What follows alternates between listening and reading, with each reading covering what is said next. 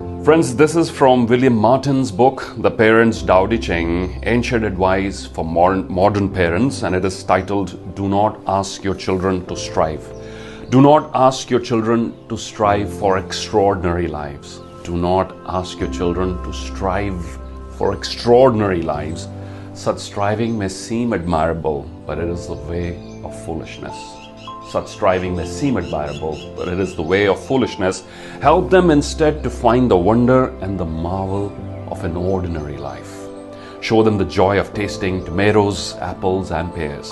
Show them how to cry when pets and people die. Show them the infinite pleasure in the touch of a hand, and make the ordinary come alive for them. The extraordinary will take care of itself.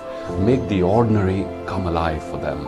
The extraordinary will take care of itself. William Martin from The Parents' Tao Te Ching, Ancient Advice for Modern Parents. I think a lot of wisdom in there, because in the striving for something extraordinary, we often overlook the joy and beauty of what we call ordinary everyday life. There is so much, and I'm not against striving.